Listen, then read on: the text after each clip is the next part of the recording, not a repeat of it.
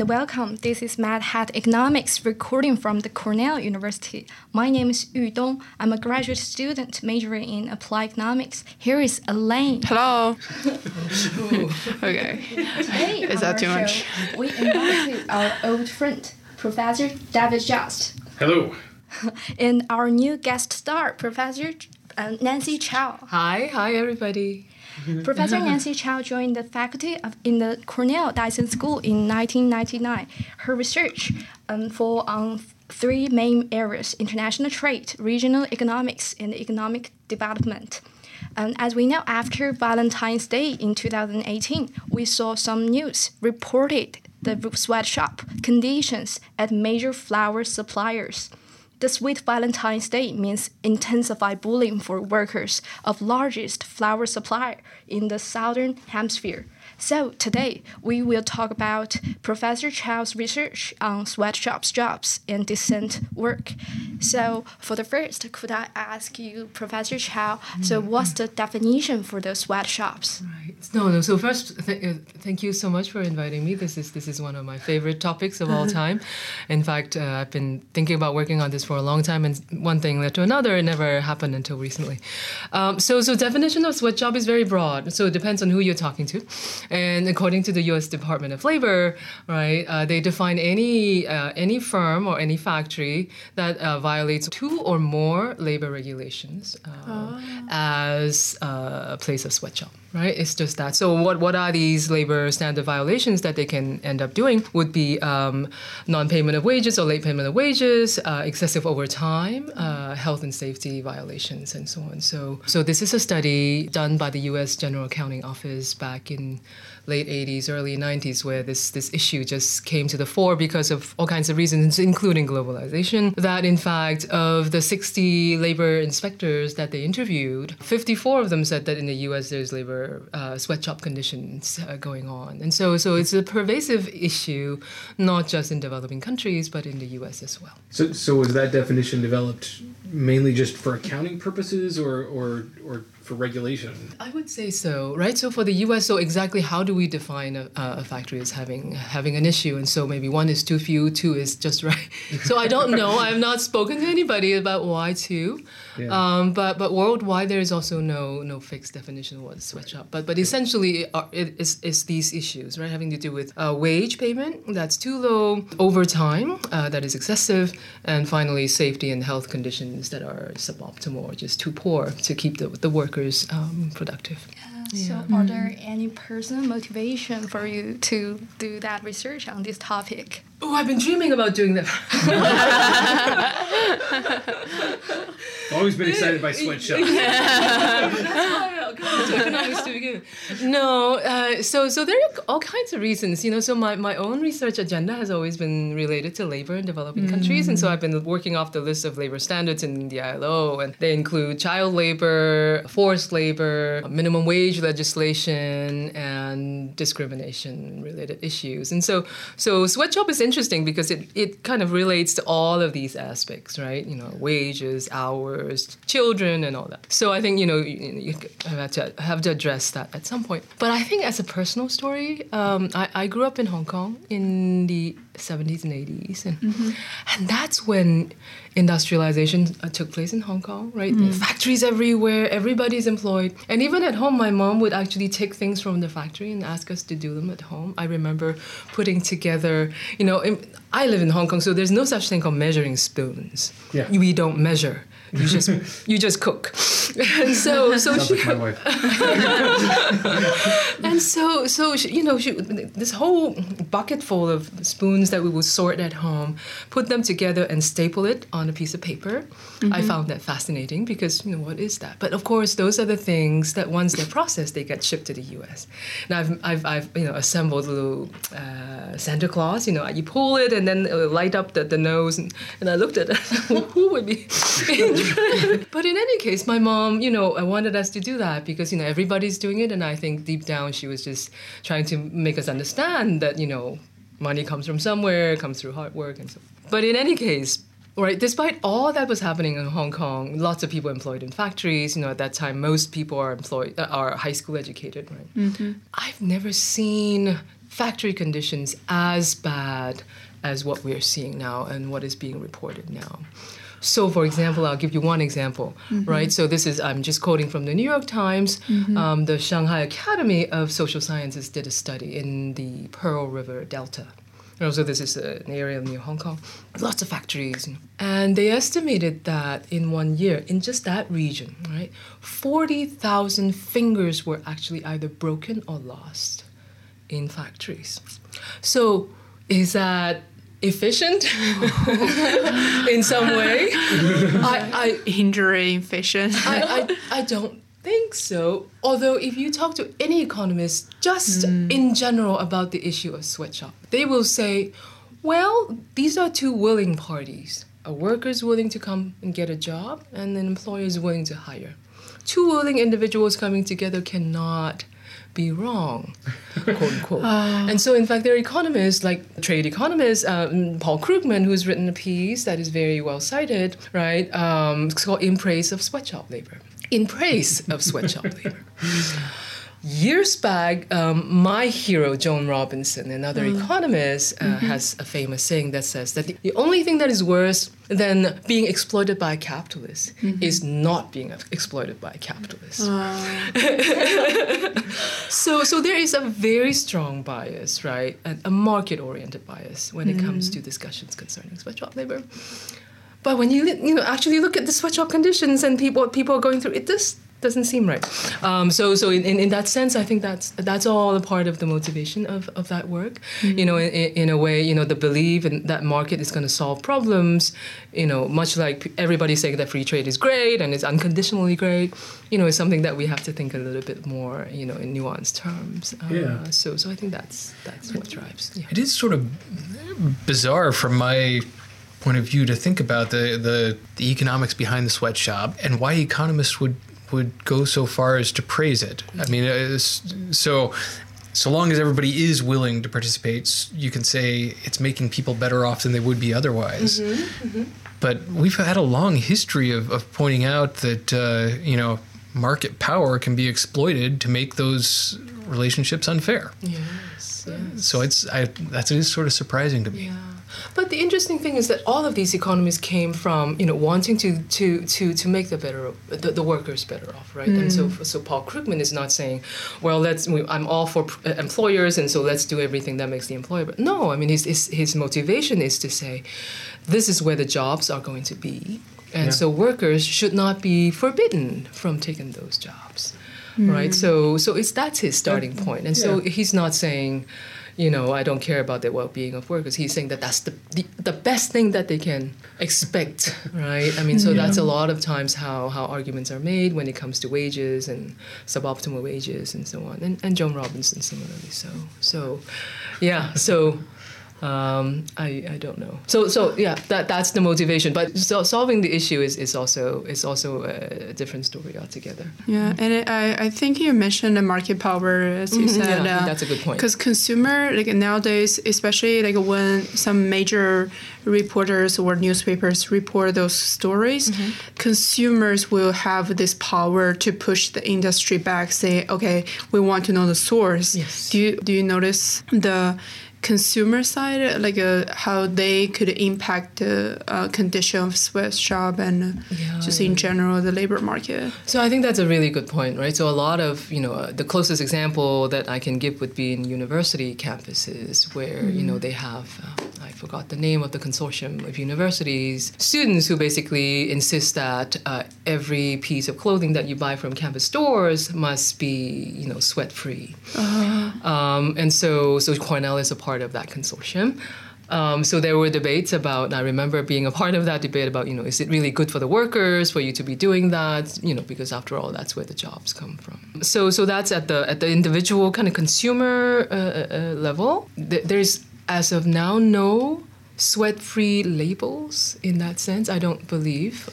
Maybe fair trade rugs, carpets. I think there might be something that is closer. But at the national level, the U.S. has a trade law that is called Trade and Development Act. It's been constantly revised, and during the Bush administration is also revised once again, which basically says that the U.S. generalized system of preferences is our good tariffs,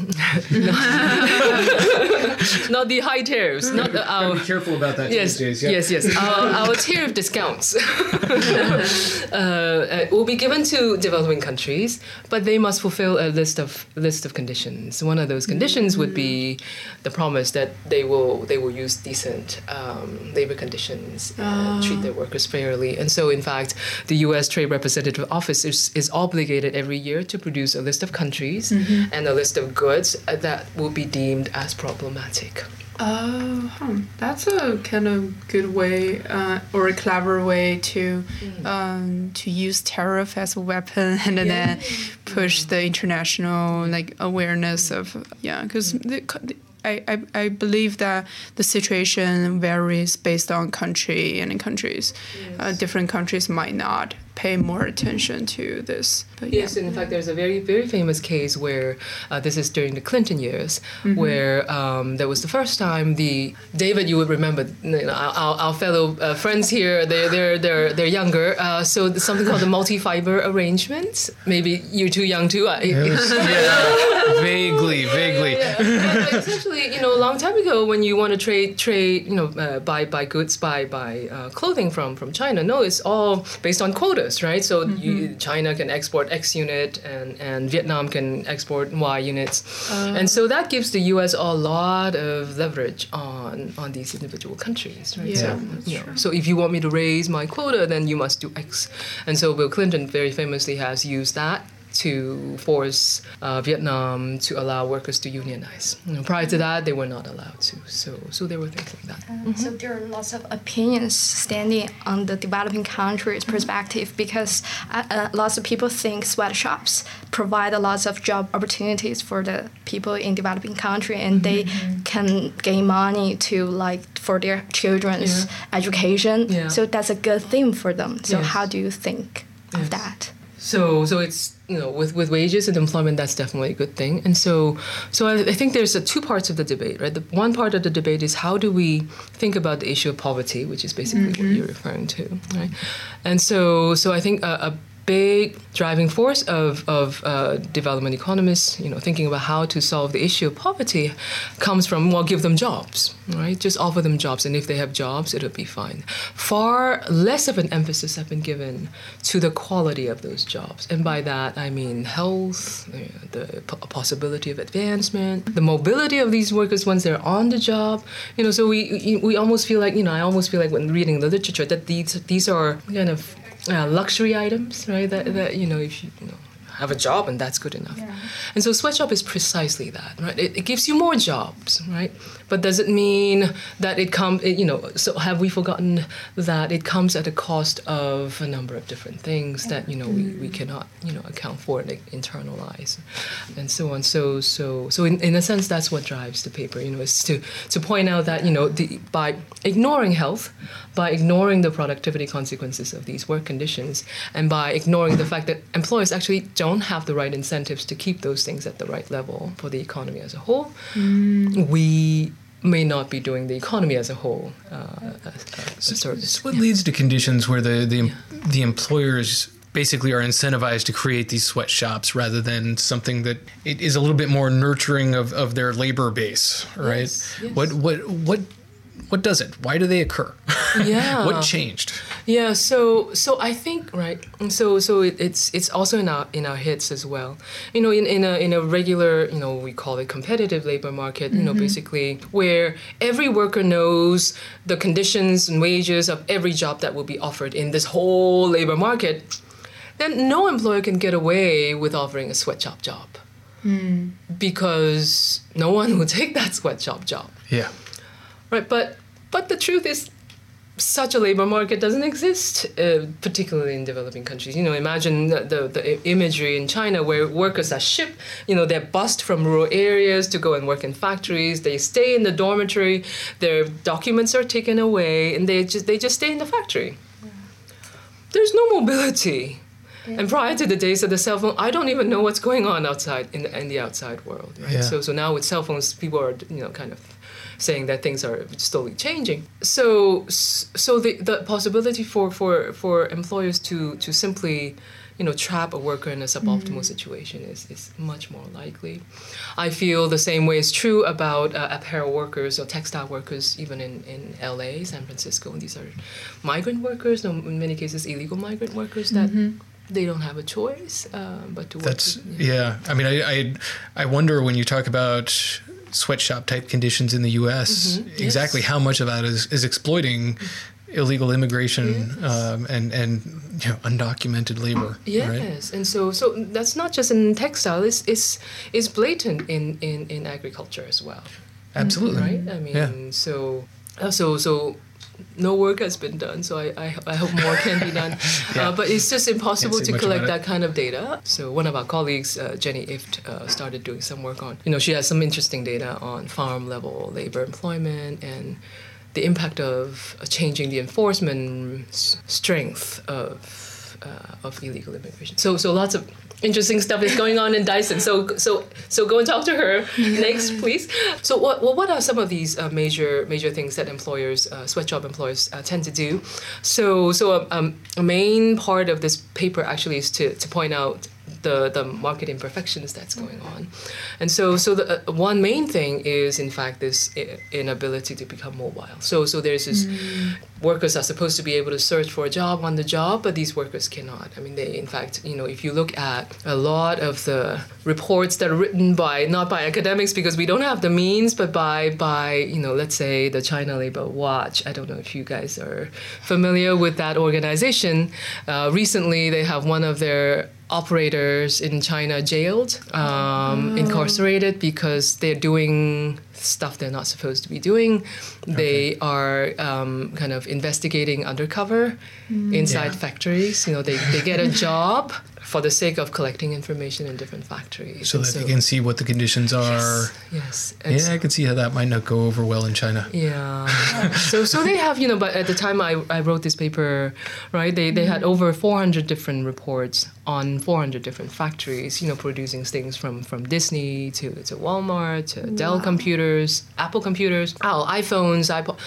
And in every single case, there's blatant violations. But in every single case, what is being documented, to me, is that employers use very ingenious means to stop workers from leaving. And these methods include not paying them on time, right? So if you you can leave, but then you let go of the money that the firm owes you. So you don't leave. Okay, so you don't leave. After a while, you realize you can't leave, right? So it becomes a norm. They also make it very difficult for you to leave by saying that if you leave, then I will withhold X percentage of your wages. So they do lots of things to make sure that is the case. And so our standard assumption that workers are free to leave simply is not true. So it's not, So this is a trap. Right. They've been swindled, and they can't free themselves from it because they don't have the market power. Yes, and and then once they're trapped, the willingness on the part of employers to give them the right pay or the right conditions simply disappears. So, but turn it around, right, and then ask, so why would workers be willing to take these jobs to begin with? Then it's another vicious cycle where, since a worker can only sample one or two jobs in the whole labor market, the decisions, once I have one of these job offers, is, do I take it or do I not? Now, if my expectations about the labor market is that, everybody are more or less work in conditions like this, even though there might be a really good job out there, I can't find it, right? So what do I do, right? So is this supply creating its own demand, right? So a lot of sweatshop employers making workers have very low expectations about what is available out there. And so they'll take the job. So I guess, when we're talking about the U.S. and sweatshops, I can sort of see how, jobs like that could exist simultaneously with, good jobs. Yes, yes. As there is this population of undocumented or other people who just can't get the work otherwise. Yes. They are it's an inferior labor market, if you will, that's out there. Yeah. Are these existing side by side in other countries that we're talking about, or is it just pervasive and there's no other opportunity? No, there are other opportunities, right? So in fact, a lot of work on trade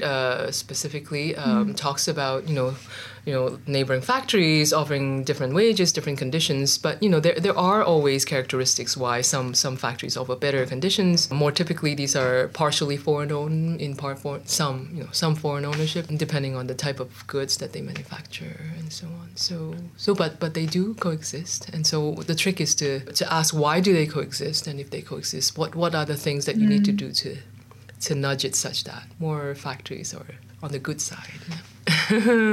So I had fun working on it. So do you think banning sweatshops will bring a more efficient labor market, or a more efficient labor market will ban sweatshops? Yeah, that's two sides. Yeah. What do you think? my educated guess, banning tends not to work very often on a lot of things. Yeah. But I don't know what. I guess my question to you is, what are the barriers to an efficient labor market that could shine a light on this and make it so workers don't take these jobs to begin with? So I think the paper basically finds that there are situations where it would be better just to stop. But there are many ways of doing it. You don't have to say wholesale, I will have full enforcement on every single factory, and I will visit them every day to make sure that doesn't happen, because the cost of doing so is just prohibitively high. But the paper also shows that small changes in things, right? Suppose you require that factories offer them better opportunities. You require factories, so a little bit to the side can empower workers to reject these jobs already. So I wouldn't say banning them. But you have to empower workers to have enough, right? To have enough power to reject these jobs. And overall, if that happens, then the paper shows that the economy will be better off, because you stop these very unproductive, finger-breaking jobs from happening. You also facilitate employers to become more competitive as well. And those workers can do more meaningful things instead of just very simple. But it's like machine. But the thing about China is it's a plethora of ironies, right? While sweatshops still exist, there are some factories already hiring robots. Oh yeah. Right. So artificial intelligence. all these labor-saving technologies, is fascinating. I feel, Yeah, China's confusing to me always.